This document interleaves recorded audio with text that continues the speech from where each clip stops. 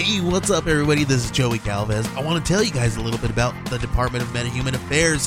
This one is a story about a team led by a retired sidekick, 2 felons, a failed actor from Broadway, and a reprogrammed cyborg. But their first mission is to stop the criminals who have robbed a bank, and they will have to set the world at ease. You're going to get 180 pages of entertainment, action-packed awesomeness right here in the first 6 issues in a collected hardcover volume 1. All you got to do is head on over to Kickstarter.com and type in the Department of Meta-Human Affairs or DMA and check it out right now.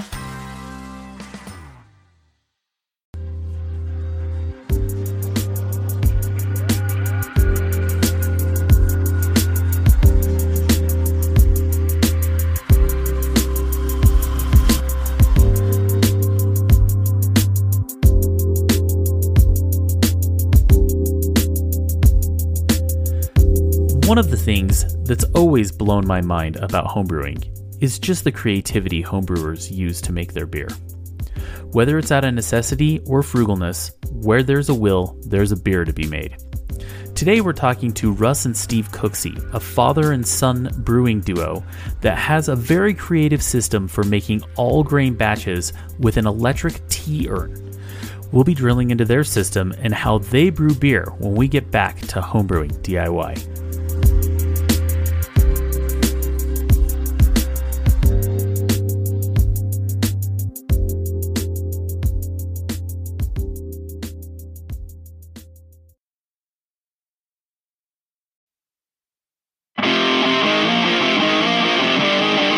Keeping a clean brewery is the key to making great beer that doesn't get contaminated.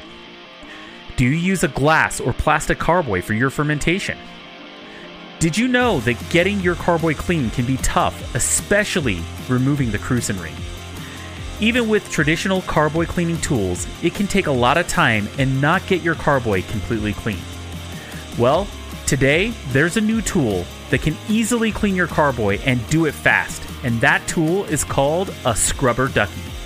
Scrubber Duckies are a new magnetic carboy cleaner that are easy to use and get the cleaning results required in brewing.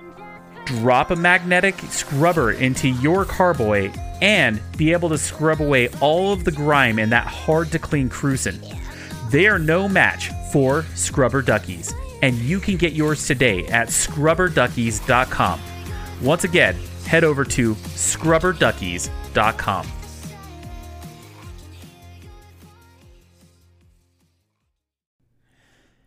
Have you ever wanted to make a podcast?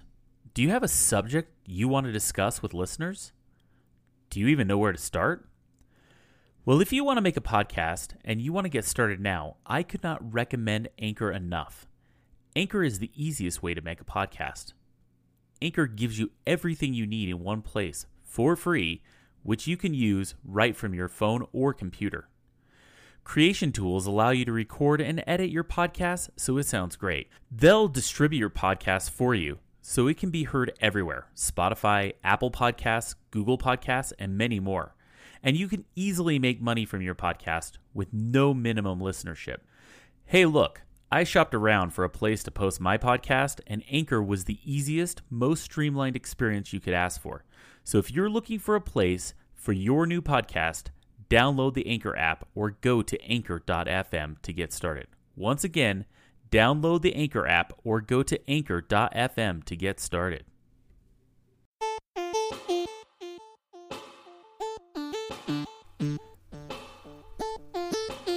And welcome back to Homebrewing DIY, the podcast that takes on the do-it-yourself aspect of homebrewing. Gadgets, contraptions, and parts, this podcast covers it all. Today we're talking to the father and son brewing duo, Steve and Russ Cooksey. They're going to discuss with us their creative way of homebrewing all-grain batches with a full-on DIY setup that they've created out of an electric tea urn. Support this podcast by clicking on the support link in the show notes. Your support helps keep this podcast on the air and helps us improve the show.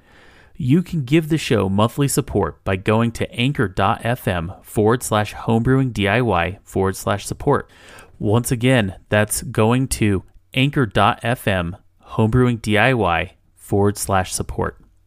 I have an offer going on right now that if you support us at the $4.99 level, I'll send you a Homebrewing DIY logo sticker. And that's our way of saying thanks for your gift.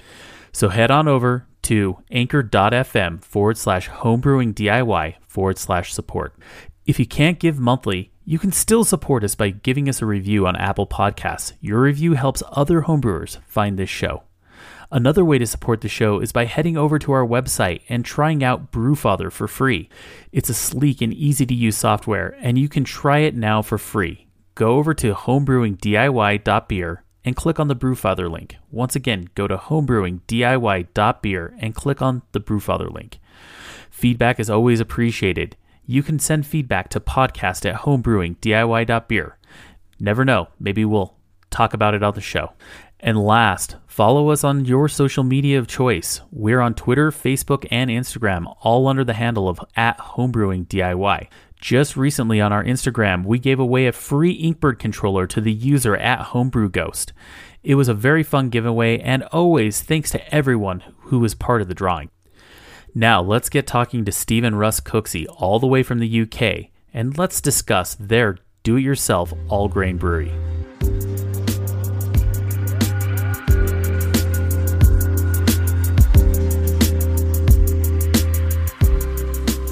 I'm sitting here with Steve Cooksey and Russ Cooksey, father and son team, who have built a pretty amazing brewery using some materials that I've yet to see in the wild. And so I brought them on the show, thought they should share their brewery with the world, and let's just start talking to them about it. So, Steve, Russ, how you doing? Doing fine. Brilliant, thank you. I really appreciate having us on the show. Awesome. Well, welcome to Homebrewing DIY. Let's just kind of start off with talking quickly about the brewery that you've built. I think the thing that intrigued me was kind of the fact that you built your own electric brewery out of a coffee urn. Why don't you kind of explain to me where you started there? Well, if I can sort of start and give an idea of why, or the ethos behind it, it's kind of our ethos is trying to make the best, most efficient sort of good tasting beer we can almost on a shoestring. A lot of the fun for us has been taking a material that's kind of got a multi-use and adapting it to exactly how we want to go. So, I mean, we started off by taking brewery tours, see how the big boys doing it, and then how can we scale that down? How can we copy that without expending a lot of money? So, if you want, shall we just talk about if the brewery setup at the minute? I think the best place to start is maybe let's kind of talk about your history of when you started brewing and how you started brewing, because in our conversation before the show you talked about that you did start with extracts. Let's kind of talk about that and kind of work our way into the progressions of how you built your brewery along the way. Yeah, sure, okay. So going back maybe 5 or 6 years, I just got some of my dad's old kit out of the attic, and got some extracts, poured some dry yeast on and hope for the best, and kind of made a mediocre brew, but clocking in at under $1 a pint. So that was the appeal at that point. But my dad, going back way back when. So when did you start actually brewing all grain? Well before you were a twinkle in my eye.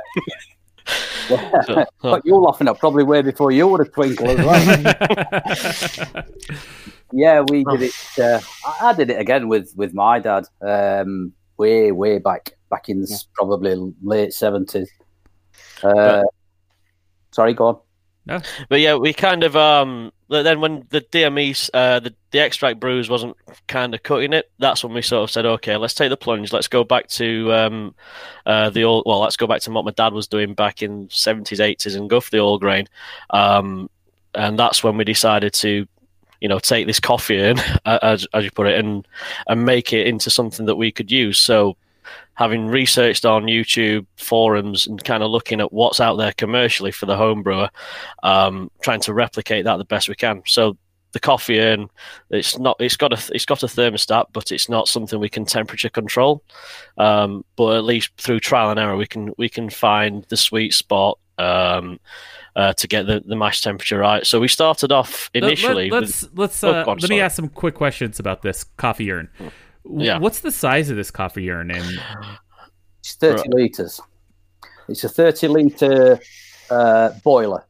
The water boiler for making tea, basically. Okay, so yeah, and just for somebody in the States who might not understand what we're talking about, you go to like a large hotel ballroom. They have a large. Exactly. They're serving tea in an electric heater to keep it warm.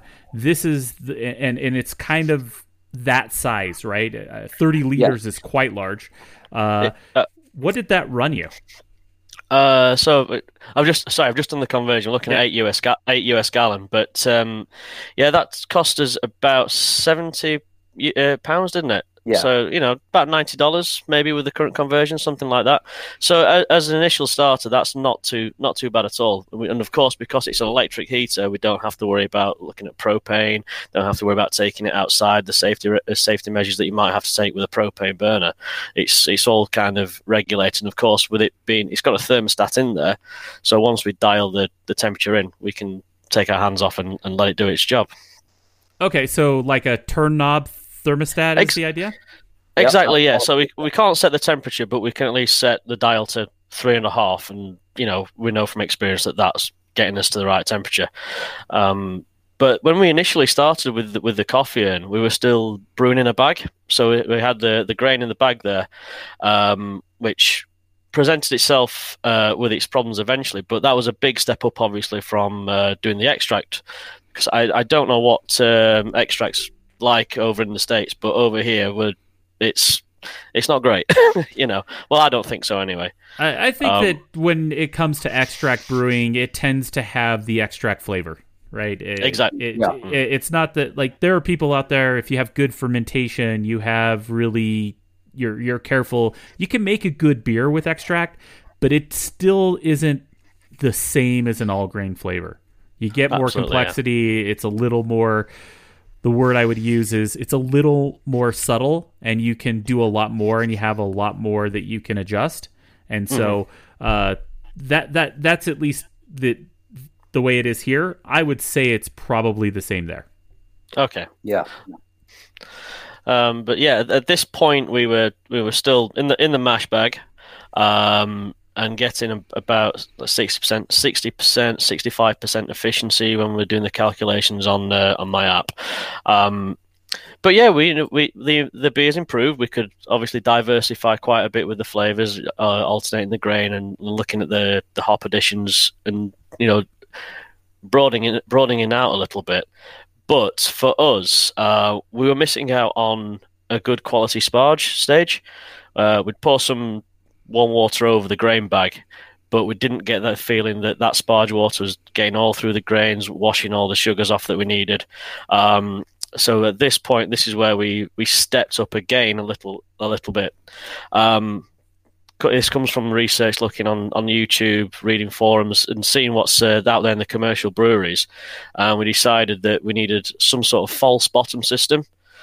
So looking online, you can buy commercial products that have a false bottom in there at whatever expenditure we wanted to do, was out there. But we decided, after I think maybe sitting down, having a wander around the city, and it was last winter, just sort of wandering around, we came across Wickes, which is, I guess, the equivalent of your Lowe's or Home Depot. Yep. And so two big plant pots. So you're looking 18-inch diameter, maybe 18-inch depth, that fit inside each other. And at that point, we kind of saw, well, that's creating its own false bottom.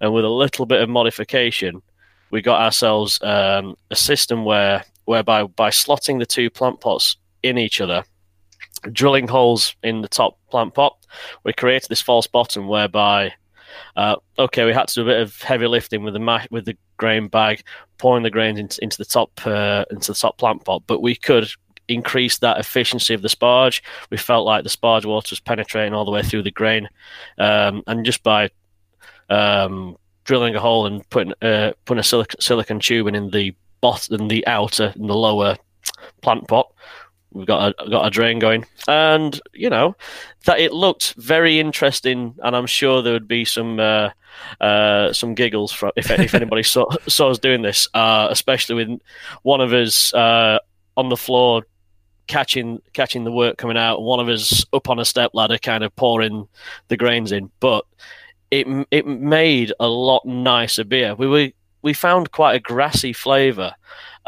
in some of the brews, and a bit of research suggested it might be because we were massaging the grain to get as much of the wort out. And I don't know how much truth's into that, but when we started sparging with the false bottom in the plant pots, that grassy flavour went away, and we found that our beers were a little bit nicer again. The efficiency went up to about 70%. So yeah, that was a big step up, and for an outlay of, let's think, $15-20, once you do the conversion. So that was a big step up for us. Although it was still a bit labour intensive in terms of pouring and tipping, it was it made a big difference, and I think that was where we really started to go for it. And I kind of want to paint this picture for the world, right? So, for example, you guys you have this coffee urn, right? And this coffee urn, you're brewing in the bag, right? So yes. you're going to do a 60-minute mash in that bag, and then from there, you're finished with your mash. You take the bag out. Yep. And then you take your pot, right? And you set of just getting this right, you're going to set the 2 plant potters on top of the actual kettle, right? We put that onto a tabletop, with a side drain. So there was a bit of so the 2 drained out the side. Exactly right. Okay. So it was a bit of a quick. Can we get the mash kettle under the plant pots?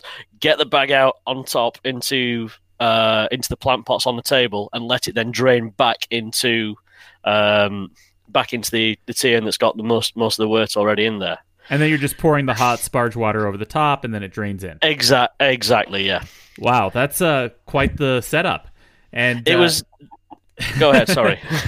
No, you're fine. I was just saying it's quite the setup, but in the end, it's still maintaining that same function that we're looking for, right? Yeah. It was replicating what a lot of tubing and a pump can do, but with a little bit of manual handling.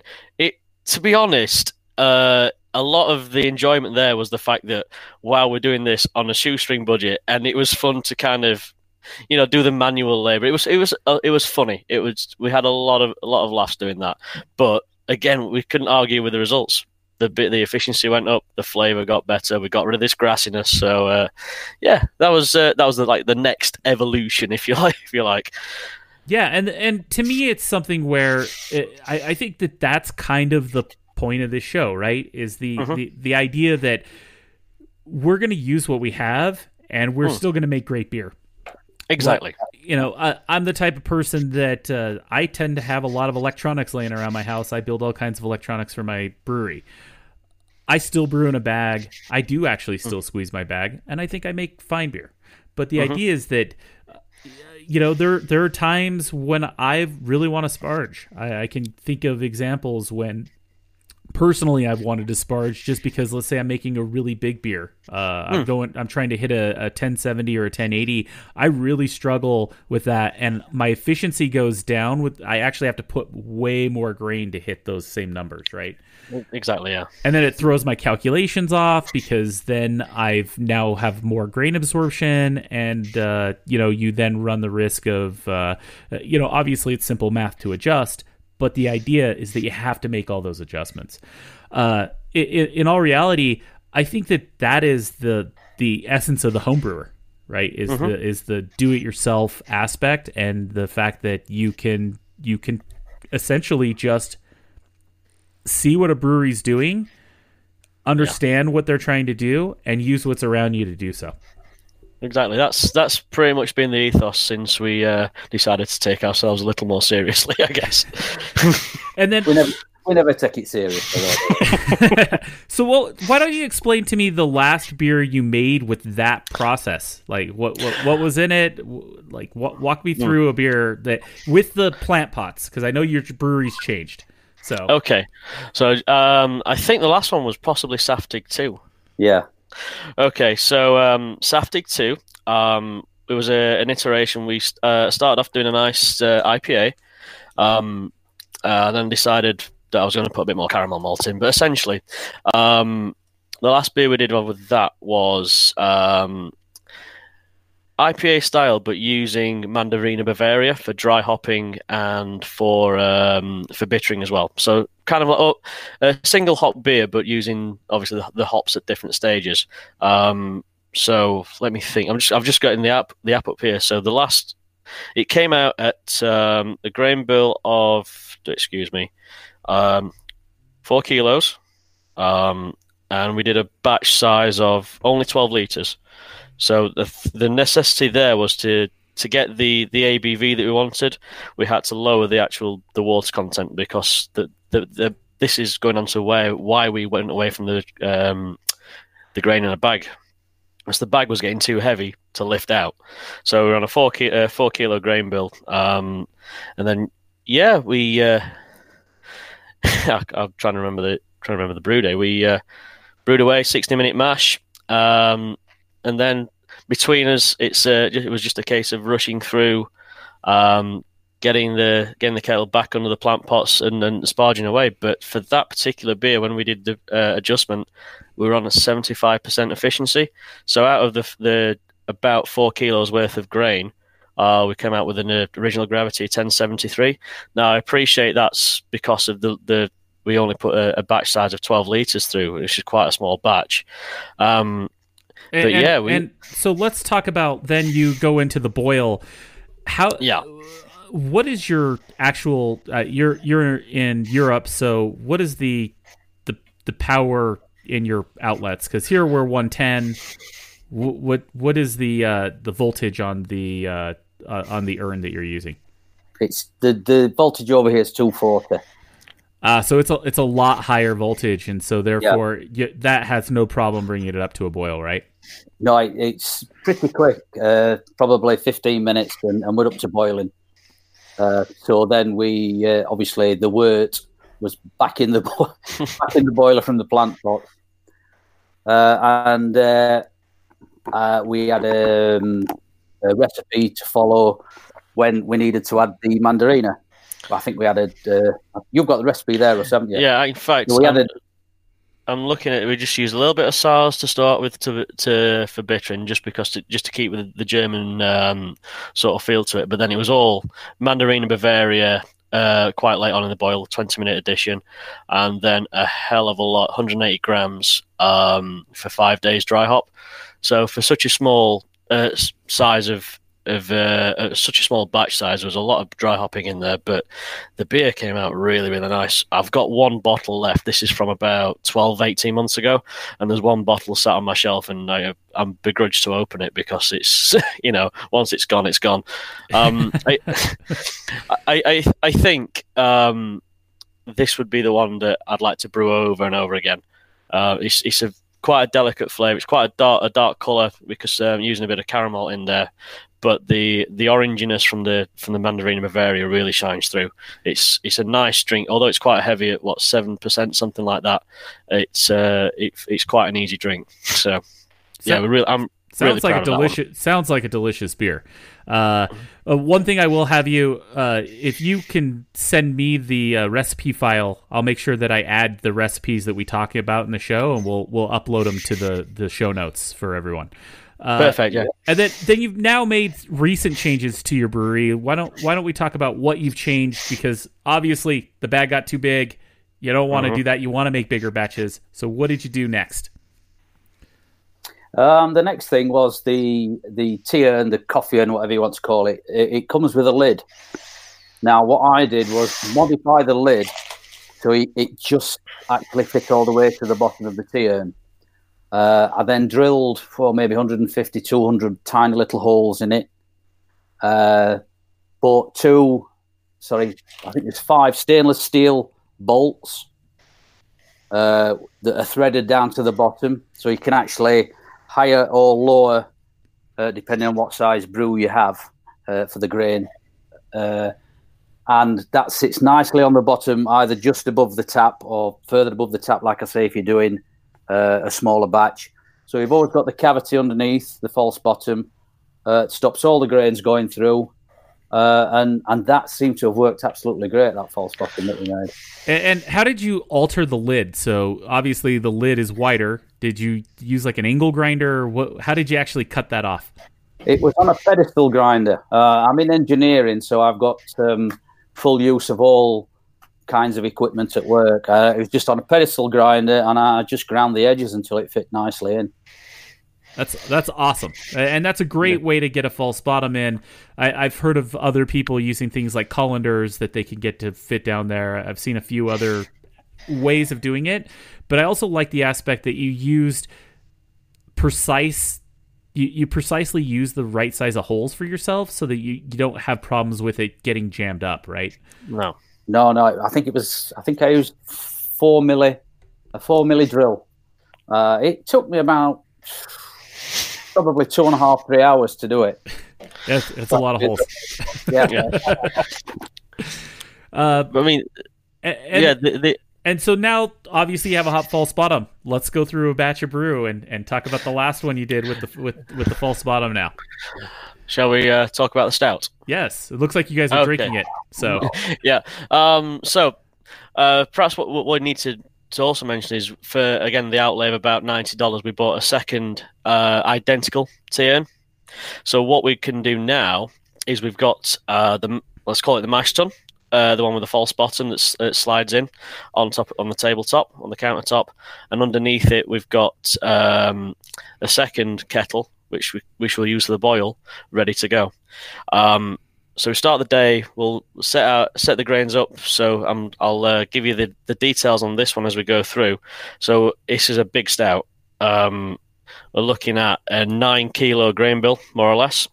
Plus a little bit of candy sugar as well to really bring the gravity up. Filled up with about 20 litres of water. The grain bill goes in. Obviously, the recipe, happy to we'll stick that with you. And then while that's happening and mashing away, we've got the second kettle, which we can set to boil to get the sparge water up to temperature. So there's a lot more hands off here. We've got a second kettle with however many litres of sparge water ready to go.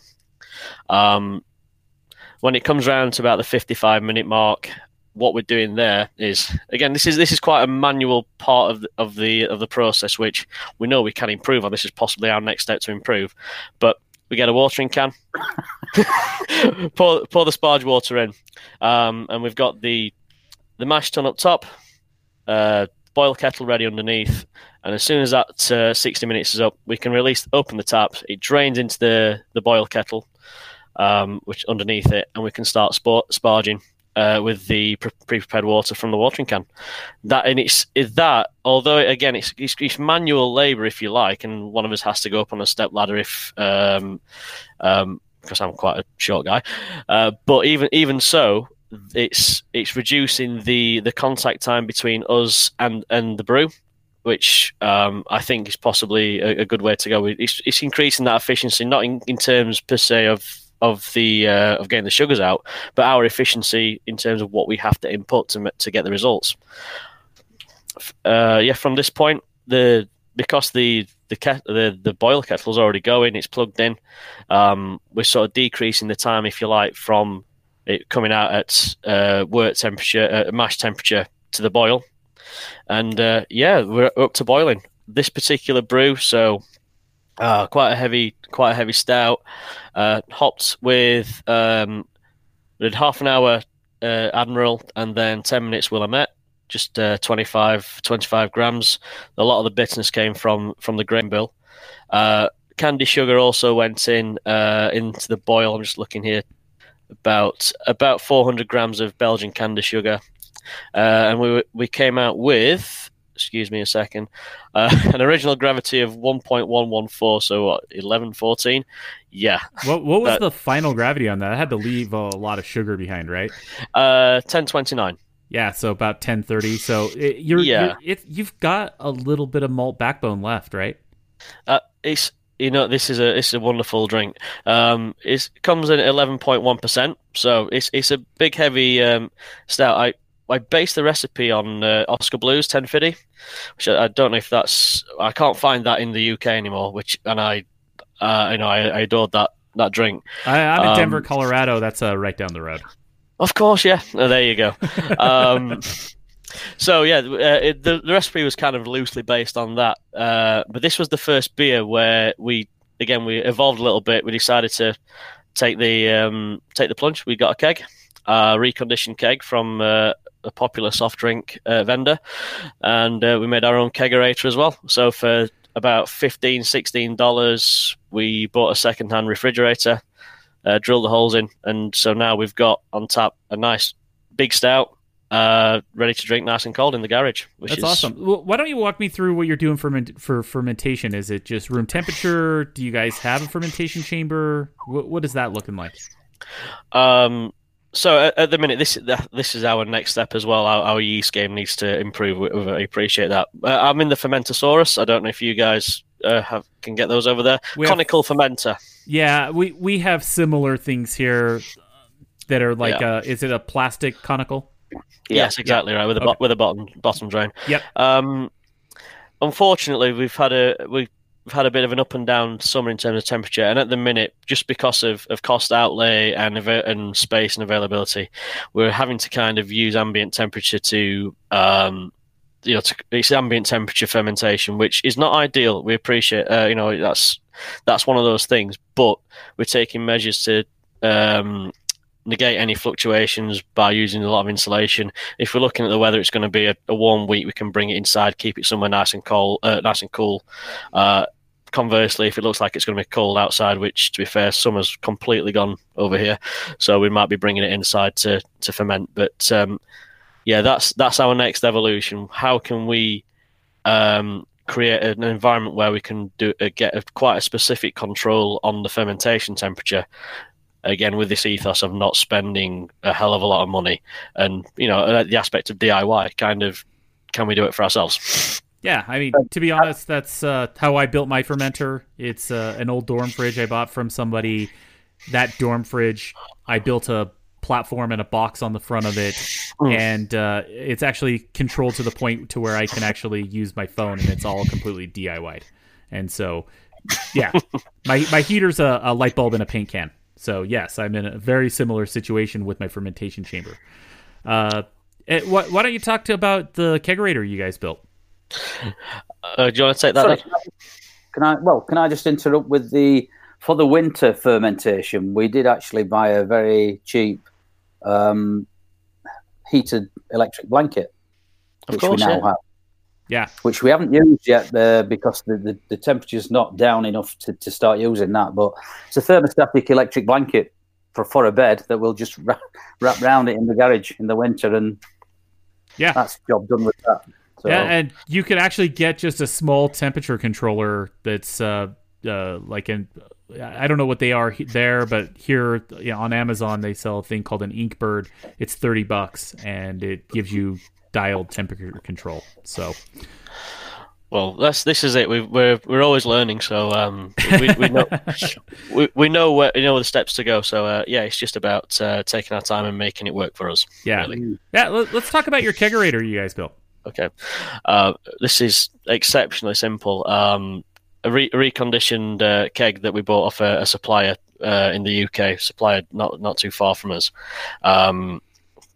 Just online, reconditioned from a soft drink vendor, and looking on local adverts on Facebook, local buying and selling forums, somebody that would actually deliver us a refrigerator. We both got cars that we couldn't fit a refrigerator in, so ripped out as much of the innards as possible when we got that refrigerator, and just literally drilled in the holes for the gas lines. I'm on the party tap, so quite a simple. It's not you know what I mean? Yeah. You have the plastic Cobra head tap, right? That's the one. Yep, and reminiscent of it. Yep, just open the fridge and pop it out. Yep, totally. Exactly. Yeah, that works just fine. Absolutely. I mean, in terms of space, it'd be nice to build something, build it into a bit of furniture, bring it inside. But that's again, it's the next evolution. At the minute, that's not high on the priority list because they're just going outside to the garage and pouring out of the Cobra isn't too much of a big deal. But eventually, it'd be nice to bring it inside, get a nice double tap on there, a nice tap so we can pour inside. It looks nice and part of the furniture, but at the minute, we're satisfied with what we've got. Absolutely. I wherever there's will, there's beer, right? Absolutely, yeah. The problem we've got with that is the more times we go out to the garage and the kegerator for this stout, the longer it takes to get back. The roots seem to sort of meander more. Yeah, it is an 11% stout. Well, yes, absolutely. Yeah, so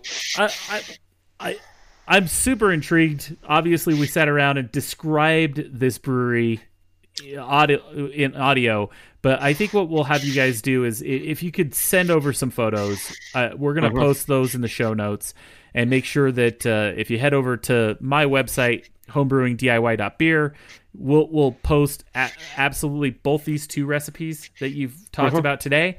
We'll also post images of your brewery, and they've also promised me that they're going to send me pictures of their next brew day so we can see what that looks like. And we'll make sure we get all of that uploaded into the show notes for everybody to see. And I got to say, Russ, Steve, thank you so much for walking me through this brewery. It's really great to see the ingenuity that's out there when it comes to, hey, we just want to build a brewery, and we want to build it our way. And to be honest, if you're making great beer with it, that's all that matters. Yeah. If I might interject, the beer is actually, it's kind of a secondary thing. I know just to spend time with my dad working together, that's what it's all about. We can have a day together, and the result is whatever the result is. It's just about spending quality time with each other. Exactly. Yeah. I mean, to me, it's that's the best part about brewing, right? Is the time we spend with our family, and also for me, these projects are as much fun as brewing itself. Absolutely, yeah. Yeah. So, well, welcome. Thanks for coming to the show, and thanks for being on the show. And hey, if you ever want to come back and give us an update on something you've built, please come on back, guys. Definitely. We will do. Thank you very much. Hey, thank you. Thank you.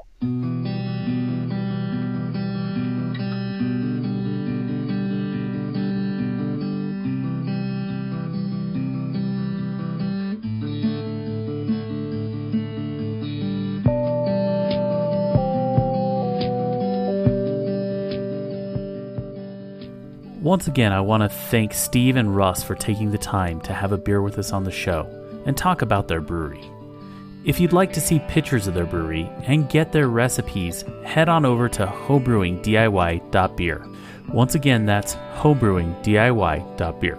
We'll have more detailed show notes and photos there.